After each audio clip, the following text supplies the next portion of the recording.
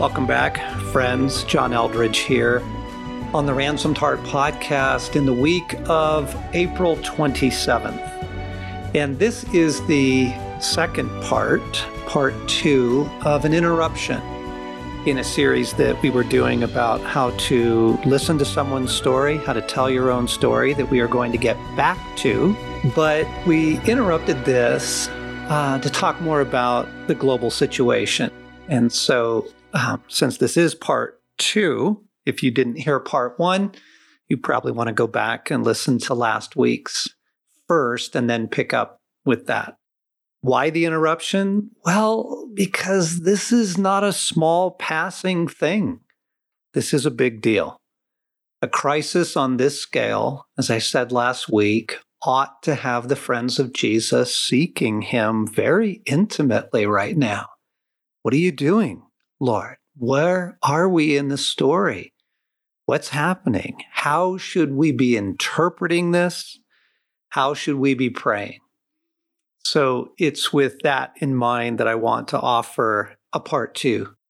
First, just by way of review, one of the main points I was trying to make last week was simply that this is a shaking, like the scripture often talks about, but it is a shaking on a massive scale.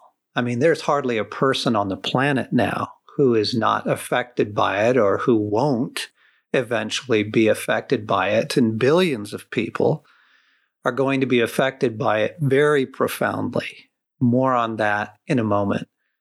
And what I was pointing out, both as a therapist for 30 years and from my own personal life, also from the scriptures, is that God uses disruption, sometimes massive disruption, to address the things in our hearts and in our world that need addressing in order to recapture our hearts. And that's the critical point. It is always about the rescue, the redemption, the capturing of the human heart for God. So let me start with something from Ezekiel 14.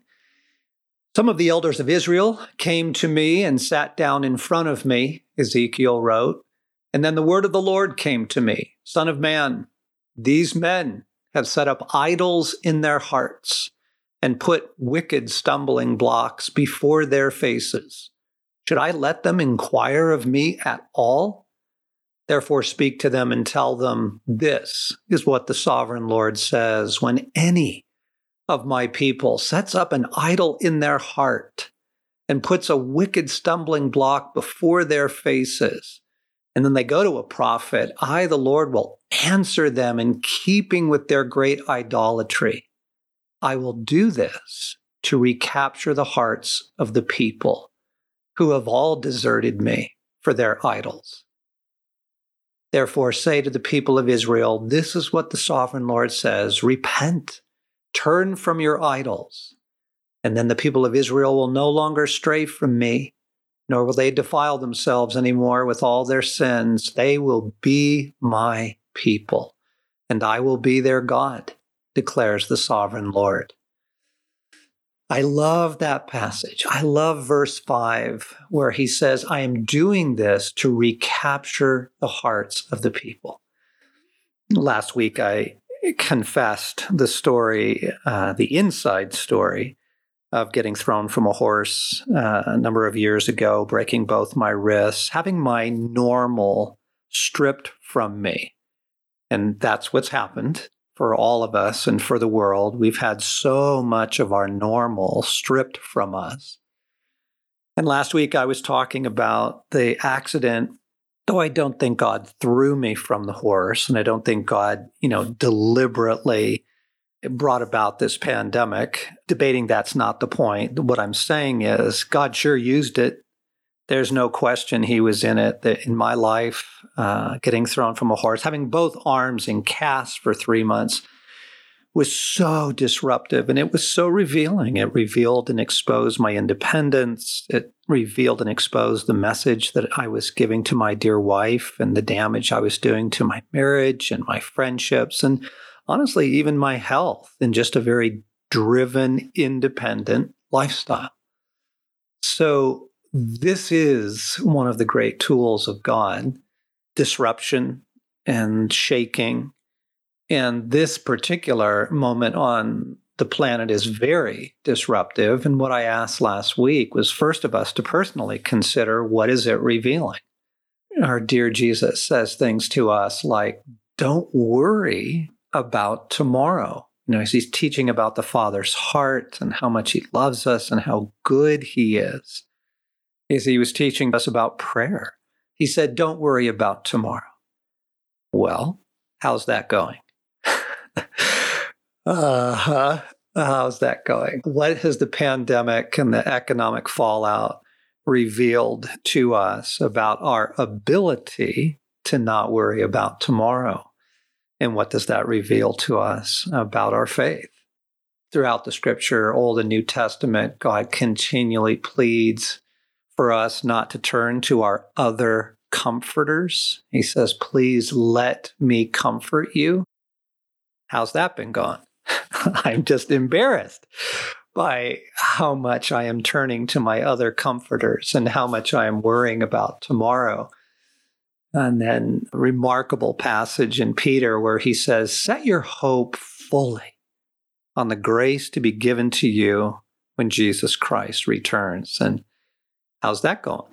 Like, what has the shaking, what is the uncertain future, what is some of the very, very disappointing and heartbreaking news revealed about where our hopes are? Okay. If this is revealing things in us that needed revealing, I mean, if this is a shaking, it's a pretty severe one. But what I was trying to point out last week is that in the developed world, all over, globally, we have lost every sense of dependence on God. I mean, really, compare your life to the life of the average human being for thousands of years, the life of everyone in the Old and New Testament at the time of its writing. Just look at the dependence that the average person and the average farmer had upon food production.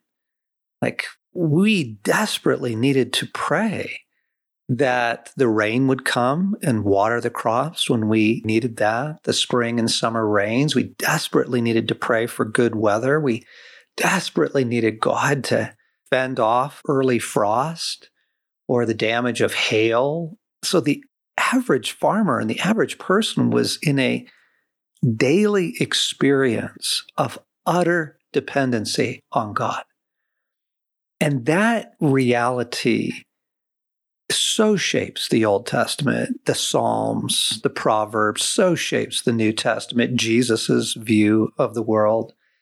And you compare that to what life has been for most of us in the developed world. We could book a flight anywhere we wanted from our phones. We could travel whenever we wanted. We didn't even think really twice about that. We could order food from any sort of cuisine in our own city. You want Korean food? You can get it. Thai food? No problem. Italian? Easy peasy.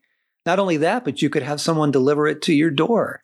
You could go shopping whenever you wanted, pretty much be absolutely assured that what you wanted at the grocery store would be there.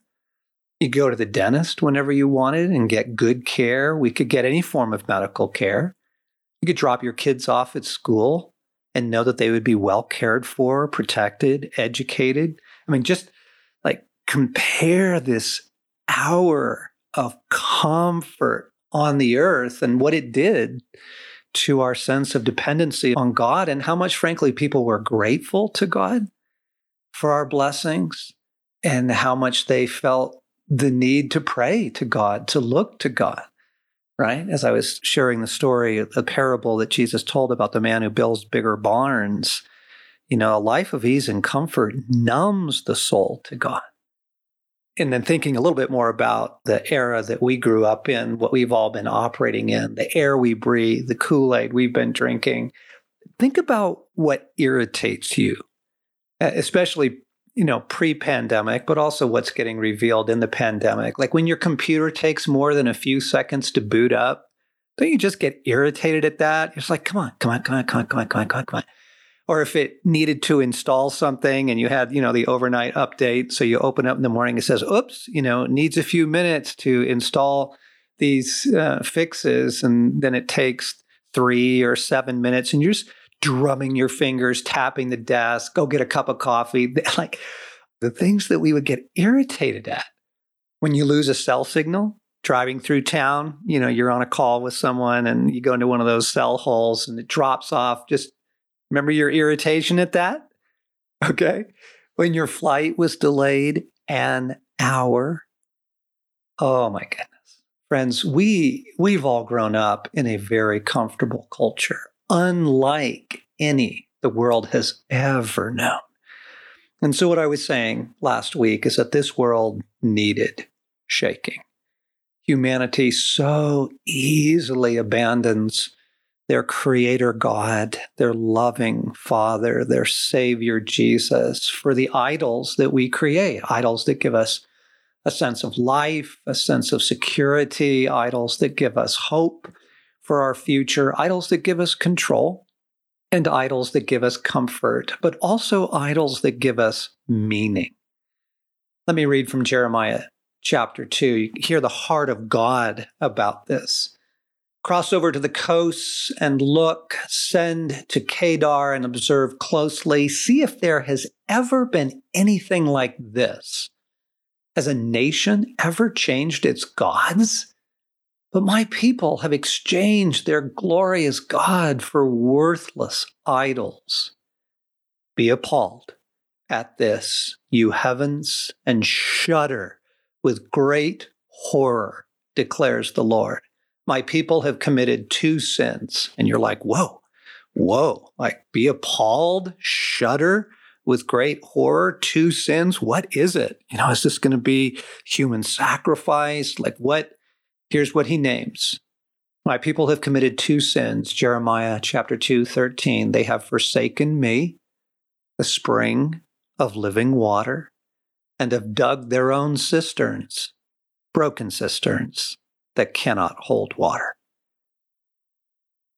And you kind of go, that's it?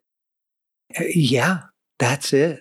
That's the big deal. It is the normal human experience of turning everywhere but God for life and love and goodness and joy, for security and a sense of a future.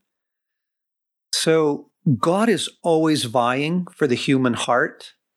And what makes it so difficult is how easily we slip into idols, other lovers, false comforters. And so the big idea from last time was that God is always vying for, fighting for, alluring, wooing, winning, rebuking, trying to win the human heart out of its many places of bondage. That's the great battle. I said the world has always been at war, and the human heart has always been the prize. So even in times of relative peace and comfort, we must always evaluate our hour on the earth from the battle for the human heart. Just asking, how is the gospel doing? Are people coming to Christ? How is humanity doing? How are the people of God doing? Are they in deep, alert partnership with God? And I'll confess, one of the concerns that I have had, that I have just very gently tried to point out, is I think the people of God have been somewhat like the disciples asleep in Gethsemane, even during this pandemic, just enjoying Netflix, getting takeout, talking about what a wonderful time this is. And that is not evaluating things from the larger story. That's not evaluating things from how is the gospel doing globally? How is the fight for the human heart going? Because we are the friends of Jesus. We are the friends of Jesus. It is the best possible role in any story ever. We are the intimate allies of God. We are the restored sons of Adam and daughters of Eve, joined together in the last hours of the age to contend with the forces of hell for humanity and for the human heart. What I said last week was, I think we have an incredible window for the gospel right now. And since saying that, I've been reading some wonderful signs of it. Friends, the good news, the things that are unfolding are very exciting. I was reading the blog of the pastor and evangelist Greg Laurie, and he was saying what's been happening in their church. He said, quoting from his blog, we already had an online version of our church service that was beginning to grow. Before COVID-19 crisis, around 8,000 people viewed it each week. The first week we went exclusively online. That number skyrocketed to 250,000 people. The following week, 350,000 people tuned in. And the one after that, 634,000. Last Sunday, we had 1.3 million people watching our live stream. But here's the most significant indication we may be on the verge of a spiritual awakening. I'm quoting from his blog. In those past 4 weeks, we have seen over 21,000 people indicate their desire to put their faith in Jesus Christ for salvation. This is unprecedented, Greg Laurie writes. We've only seen that kind of response through our crusades. And so I left you last time with a call to prayer, right? Joining us in two things, praying for an outpouring of the revelation of Jesus in the world, praying for it every day. And then I encouraged you to pick 3 people in your world and begin to pray for them daily, that they may come to know Jesus, an aunt, a neighbor, someone from work. I encouraged us all to make this the main thing we are doing with our shelter at home, period. And I just want to ask, how's that going? Was that easy to sustain over these past 7 days or however long it's been between your listening of these 2 podcasts? Is that revealing some things about how you're doing and what your hopes are set on, what your priorities are? Okay, so this week, as I closed last week's podcast, I said I did want to talk more about where are we now in the story of God? Is there more that we can understand? Is there more that we can prepare for? And I think there is. And in order to get us into what I want to cover this week, I just want to ask you first, what is the story that you are telling yourself around all this?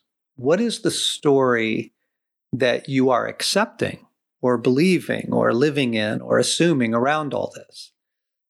Let me suggest a couple of the popular storylines that I have heard recently. A very popular one is, this is a rough time, we'll get over soon. And the appeal of it, oh my gosh, the number of people that I have heard say something like, man, I'm sure looking forward to life getting back to normal.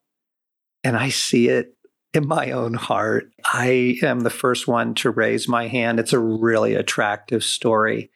And to be merciful, humanity needs a sense of normal. We need a sense of equilibrium. We're not meant to live in a constant state of uncertainty.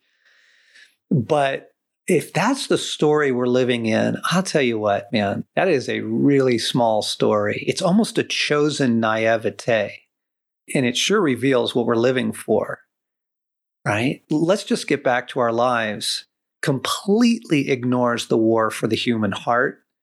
It ignores the extraordinary moment we are in, and it really ignores seeking Jesus about what he's up to. It's a chosen naivete, really. Because for one thing, there is no sign that this is going to be resolved quickly. And in fact, I don't know if you've noticed, whether it's the medical community or the various leaders around the world are sending hints right now. Governor Colorado was hinting in a recent press conference here in our state that parents and educators ought to be prepared for schools not to open until January. whoa, like that is a brutal turn of events for all those moms who are stuck at home, especially those single moms. What do they do? How do they go back to work? So there's no sign right now that this is going to be a quick resolve and an easy fix, and the economy is just going to bounce right back and everything's going to be fine again. So the storyline that, hey, this is just a rough time, we'll get over soon, I think is a pretty naive story to be living in. And for the friends of God, for the restored sons of Adam and daughters of Eve, it's a really, really small story.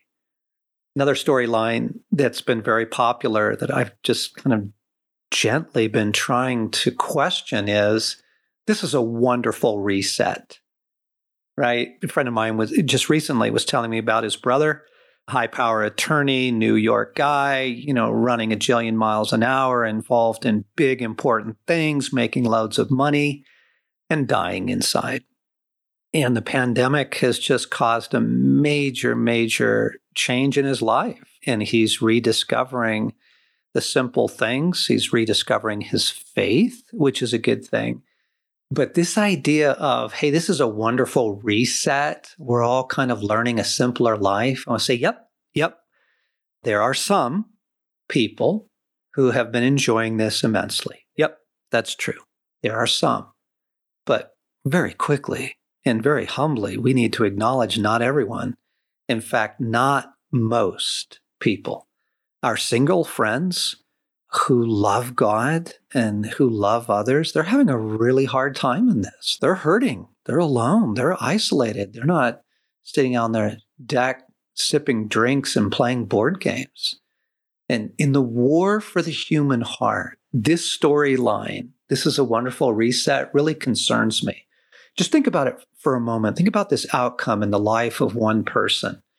The man perhaps that I was just talking about, who has run to the pace of modern life, the person who now finds themselves in a far healthier rhythm, is actually a man or woman in desperate danger.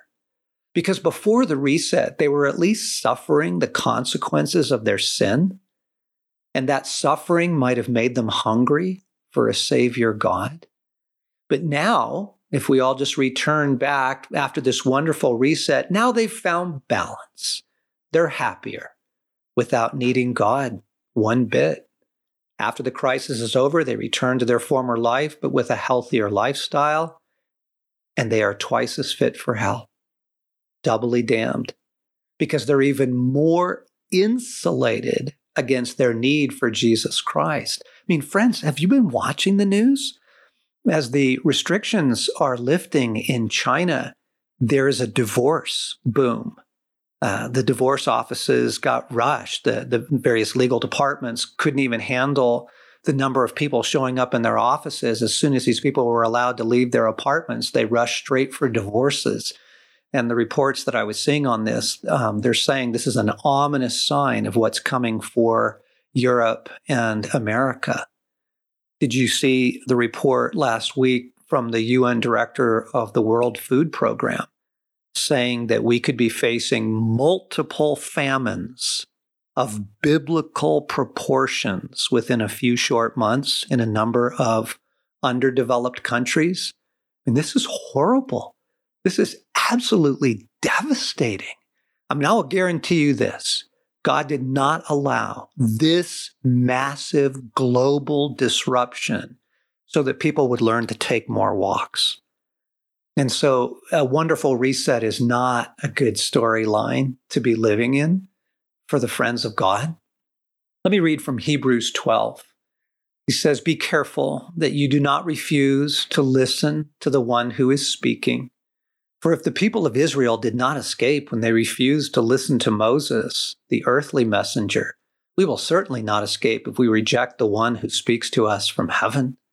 When God spoke from Mount Sinai, his voice shook the earth. But now he makes another promise. Quote, 'Once again, I will shake not only the earth, but the heavens also.' This means that all of creation will be shaken and removed, so that only unshakable things will remain." And Hebrews 12 closes with this line, "Since we are receiving a kingdom that is unshakable, Let us be thankful and please God by worshiping him with holy fear and awe. And so when you see something that sure looks like a global shaking, maybe the shaking, revealing all that can be shaken, it ought to get your attention big time, right? This is far more than a nice reset. And so I know you've been waiting for me to get to my point. Where do I think this fits in God's story?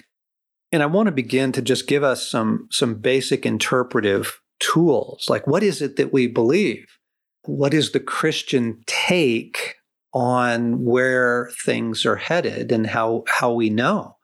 And I just want to first point out, we don't believe that the world just comes together as one big loving family and figures out how to solve all its problems and things just get better and better until Jesus comes back to a world that barely recognizes his coming because it really doesn't need saving at all.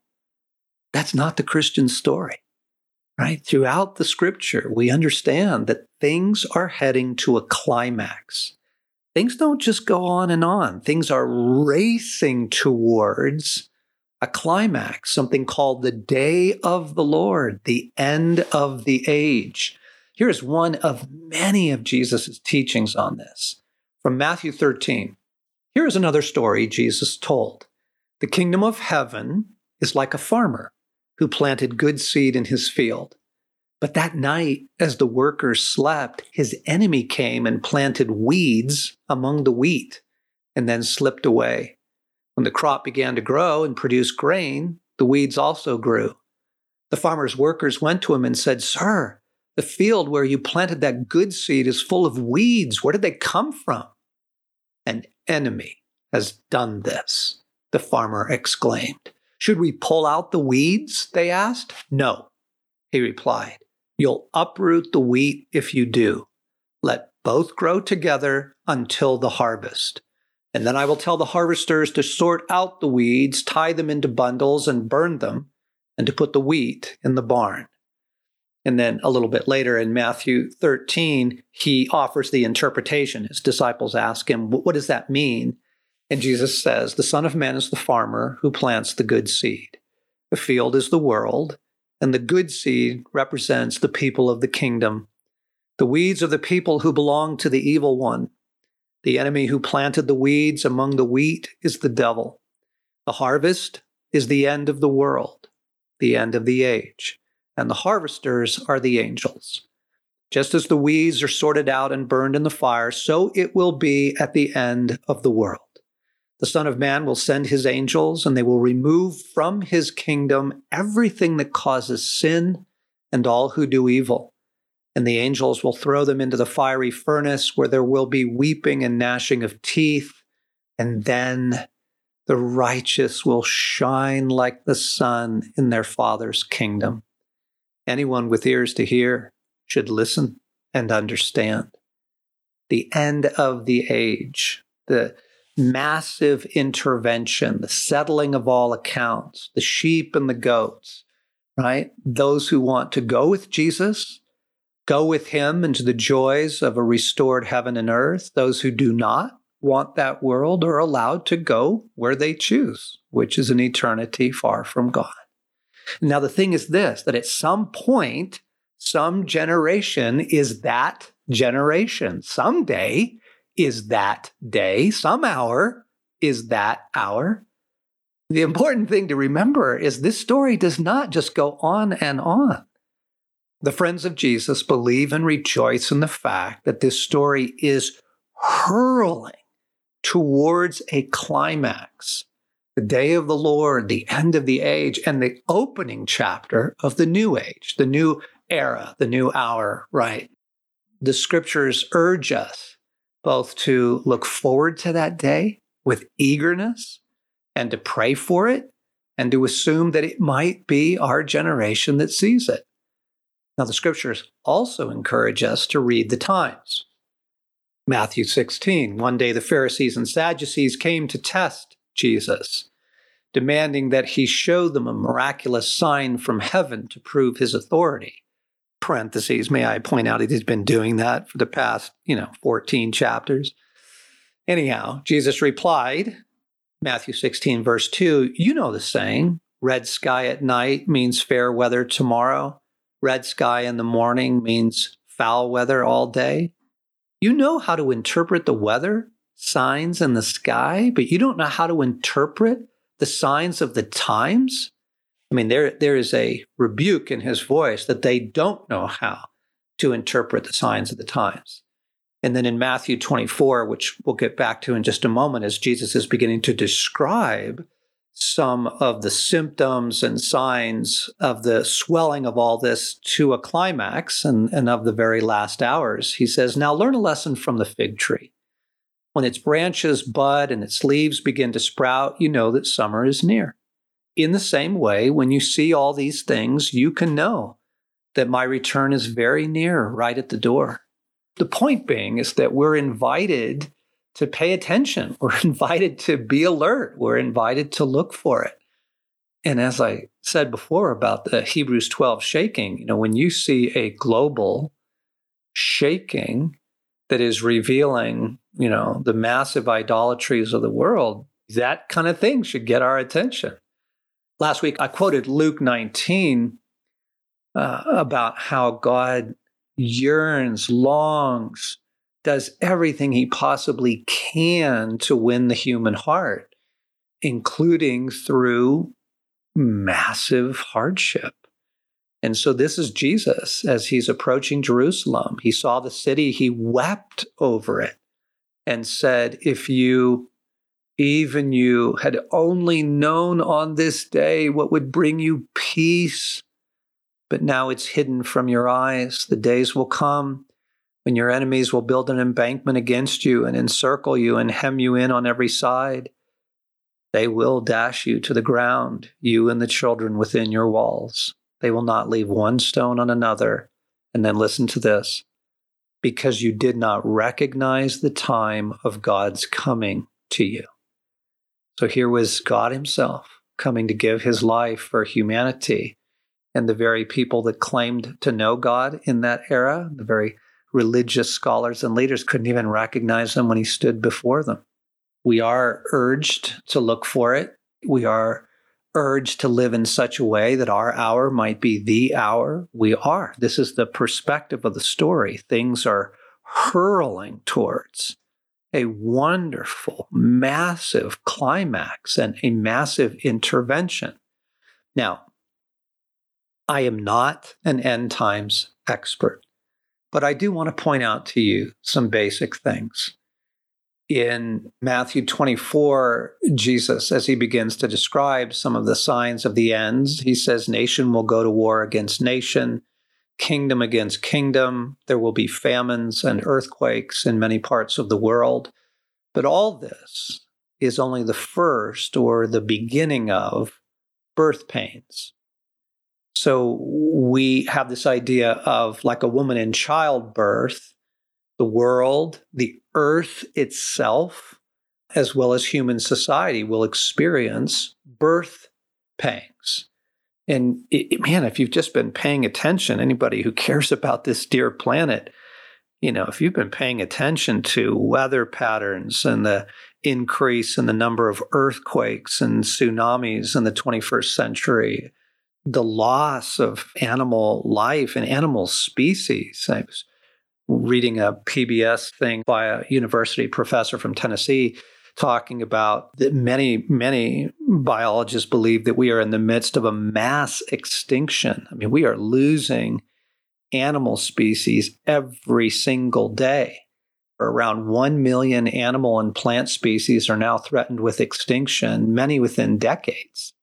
And so the earth is sure showing signs of awful birth pangs, right? The aching, the groaning, the quaking. And you may have seen the reports by Stephen Hawking saying he thinks the earth has 100 years.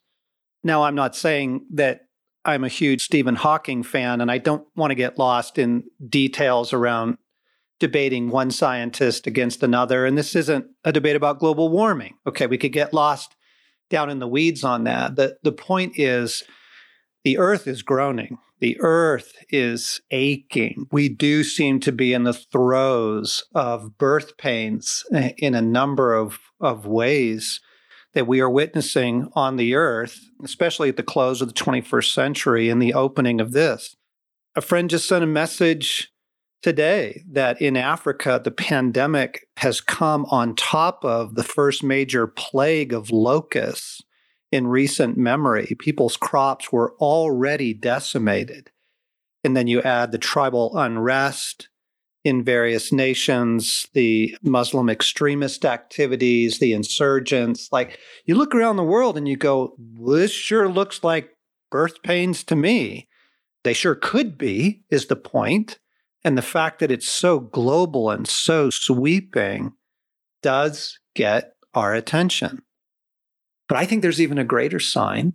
In Matthew 24, verse 14, Jesus sums it all up, and he says, and this gospel of the kingdom will be preached in the whole world as a testimony to all nations, and then the end will come. And obviously, anyone who's spent time in any sort of missionary-focused church or environment, I mean, this is what the major missionary moves of Christendom have been about, is we've got to get the gospel out to all nations because we care and love the human race. And because Peter says in that way, we hasten, we actually accelerate, it's right there in Scripture, we accelerate the coming of the Lord. And now what's very interesting is I'm not a missionary expert. And again, the point is not to debate the minutia of this, but the missionary leaders that I am in fellowship with tell me that because of funding, because of technology, because of access, that task of getting the gospel of the kingdom to every tribe and tongue and nation could very well be achieved in the next 20 years. I've heard some say 10. I've heard some say 5.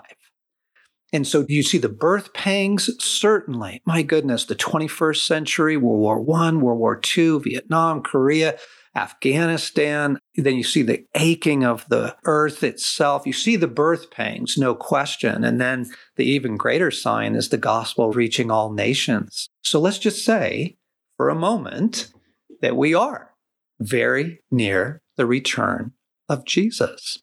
It certainly is possible. It's highly possible. And the Scripture actually urges us to act like it. How does that make you feel? What are your honest thoughts about that? Do you have goosebumps right now? Does it just send a thrill through your body? Or is there kind of ambivalence? Is there maybe a sick feeling down kind of in the pit of your gut? Because here's another fascinating thing. One of the signs of the imminent return of Jesus is that the people of God are highly desiring and crying out for it. The very last book of the Bible, the very close of the last book of the Bible, Revelation chapter 22, Jesus says, look, I am coming soon. Okay, so again, I just want to point out, if they thought it was soon 2,000 years ago, we are in the last seconds of it. He says, look, I'm coming soon, bringing my reward with me to repay all people according to their deeds. I am the Alpha and the Omega, the first and the last, the beginning and the end. Blessed are those who wash their robes. They will be permitted to enter through the gates of the city and eat the fruit from the tree of life. Outside the city are all the dogs, the sorcerers, the sexually immoral, the murderers, the idol worshipers, and all who love to live a lie. That's back to what is the story that people are clinging to. Going on, I, Jesus, have sent my angel to you to give you this message for the churches. I am both the source of David and the heir to his throne. I am the bright morning star. The Spirit and the bride say, come. Let anyone who hears this say, come. Let anyone who is thirsty come. Let anyone who desires drink freely from the water of life. Oh my goodness. And then he goes on with a warning not to add or take away to anything that's written in this book. And then it closes with, he who is the faithful witness to all these things says, yes, I'm coming soon. And the response is, amen. Come, Lord Jesus. So you see the bride crying out for the return of Jesus at the end. And I think one of the significant movements we've watched in the last 30 years has been the remarkable worship that's been coming out in the church. Those of us who came to Christ in the 60s and 70s in the Jesus movement and in the charismatic renewal in the Catholic Church, you remember the songs. They were pretty basic, And that was the era of Kumbaya, among other songs. That's not to mock it. It was wonderful worship, and I loved it, and we loved Jesus. But my goodness, the worship that has been pouring forth out of the church and the world in the last, really even in the last 20 years, has just been powerful and rich and intimate and invoking. So what I'm saying is one of the signs is the bride is crying out for it. And back in Matthew 23, I read this last time, Jesus says, Jerusalem, Jerusalem, you who killed the prophets and stoned those sent to you, how often I've longed to gather your children together as a hen gathers her chicks under her wings, and you were not willing. Look, your house is left to you desolate. For I tell you, you will not see me again until you say, blessed is he who comes in the name of the Lord. And what's really cool is there's a rich, vibrant Christian community of both Jews and Arabs living together, loving one another in fellowship, crying out in Jerusalem, blessed is he who comes in the name of the Lord. But what I'm pointing out is that the church globally should be saying that, crying out for it, wanting it. And so as I've been praying into these things, as I've been preparing some notes for you, like thinking through the shaking, thinking through what it's revealing, looking at how serious this thing could really get. I mean, global famines, it would just be awful. Not globally, but in underdeveloped places where already there are food shortages showing up in places like Pakistan and India and in places in Africa. But that would be horrible. That would be awful. So praying into it, asking God what's going on, looking at the shaking of Hebrews 12, wanting to prepare my words to you today. And Jesus asked us all a fascinating question as I was praying. He said, well, do you want me to come? What is it that we want? What is it that we are secretly hoping for? And again, I think we need to be really honest about this because it doesn't help to just kind of sort of quickly say, oh, yes, of course. Like I just noticed my, response. Stace and I have sat down and watched a few of the press conferences, announcing first the restrictions and then announcing what looks like the very, very beginning of the lifting of the restrictions. And, my heart just, oh, maybe we will get that family vacation this summer after all. And I'm going, okay, John, like that's good. That's good to have those hopes, but you haven't reacted like that to much else during this crisis. That hope that suddenly springs up, the thrill, the goosebumps. It's like, really? Where are my hopes set? What is it that we are secretly hoping for? And then I asked you to be praying last week. I said I would. And can we all just admit how hard it was to stay focused on praying for 3 people in our life every day, on praying for a global revival? We are a distracted people who are used to our other comforters. And Jesus is asking, well, do you want me to come? What's your heart towards that? The other thing that I mentioned at the close of last week's, I wanted to say a little bit more about now, and all of this is coming together into kind of one cohesive thing, is that we have a sense that this moment that we're in right now is a dress rehearsal. As I was praying about the pandemic, I felt the Father say that he would have mercy. And it appears that we may be seeing some of the signs of that mercy now. Reports are good. Reports are that there is a leveling off in many places and a decline There's even some places that are reporting no new hospitalizations, no new incidences of COVID-19. So there's been good signs. But as I was praying about that, Stacy, we felt that the Father also say this was a dress rehearsal. And several folks that I've talked to who've been praying hard into it have felt that as well. And it could be simply because more waves of COVID-19 are going to hit. It's very likely that happens, possibly late summer or this fall. It's certainly not unlikely. And then what will that do? Is it another round?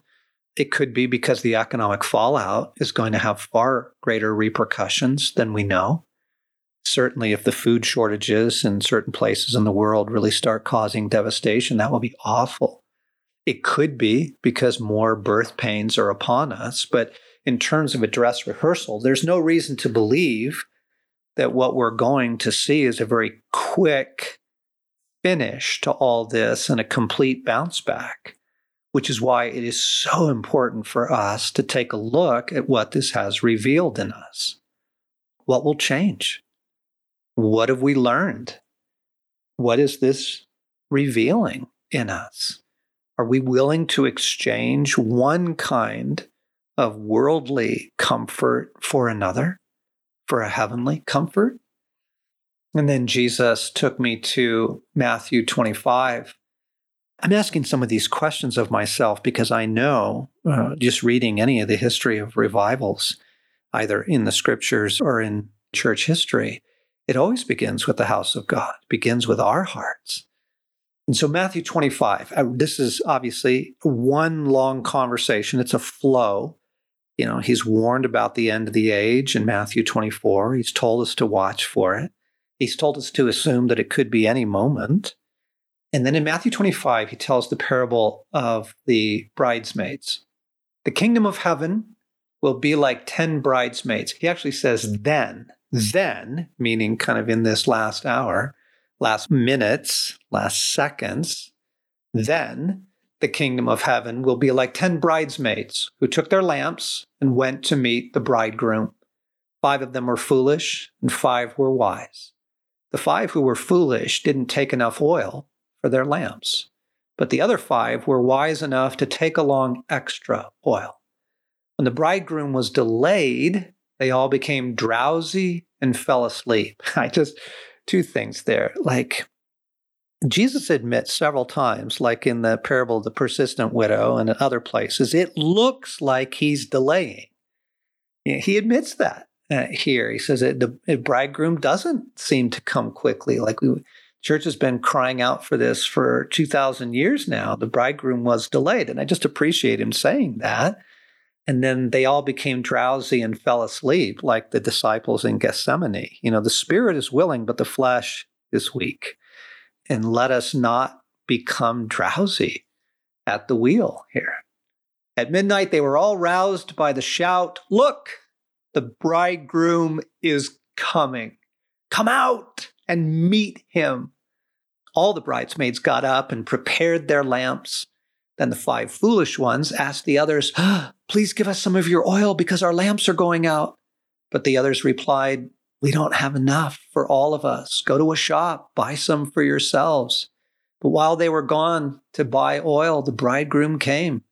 Then those who were ready went in with him to the marriage feast, and the door was locked.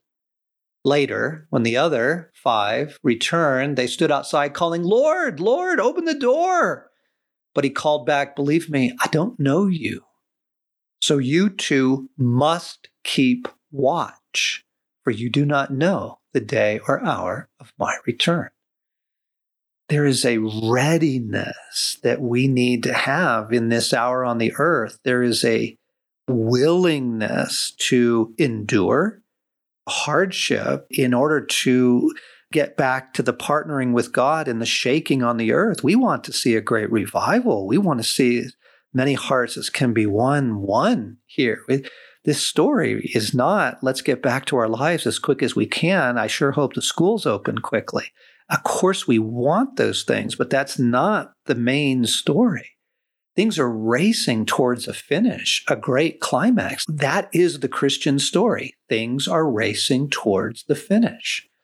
And we are to be alert and expectant and watching and rejoicing over that fact.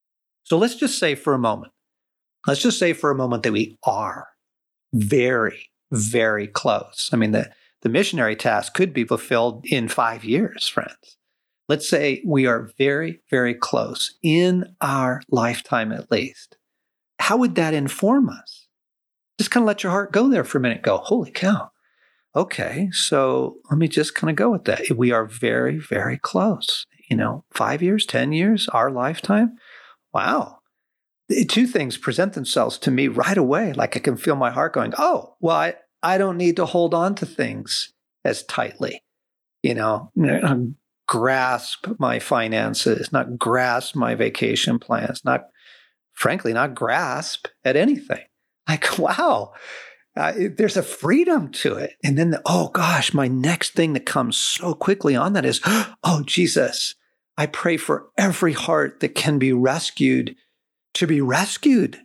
And I have been praying for the return of Jesus for years, passionately. But at the same time, I also feel the heart of God in my own heart, because then I pause and I say, but Lord, not till every heart that can be saved is saved. And so where we are is very close to the end of the story, friends. Where we are is in the midst of a massive global shaking that does not look like it's going to have a quick resolution next week. How do we respond? We pray for a global awakening. We pray for the wonderful things that Greg Laurie and many other churches are reporting. I was saying last week that the number of hits on our website on the prayer to receive Jesus Christ is thrilling. We pray for it. The people of God partner with God in what He is doing in this hour. We pray for mercy. Absolutely. We pray for mercy, especially regarding food shortages and famine and persecution around that. There are reports. I was talking to a friend in Voice of the Martyrs. There are reports that food distribution is now being used as a means of persecution against Christians in Muslim countries, to be frank. And so we pray for mercy for the world. We pray especially regarding food shortages. And we cultivate right now a deep life in God that helps us with resiliency. This idea of this is a dress rehearsal. Whoa, if that's true, if more birth pains are coming, then what needs to change in my life so that I am more ready for it? And I just feel like the question we need to sit with is, would I exchange? I need to sit with this. A few years of suffering for the greatest awakening the world has ever known, followed by the return of Jesus. What is it that I really want? What is it that has secretly captured our hearts? I think that's where we are now.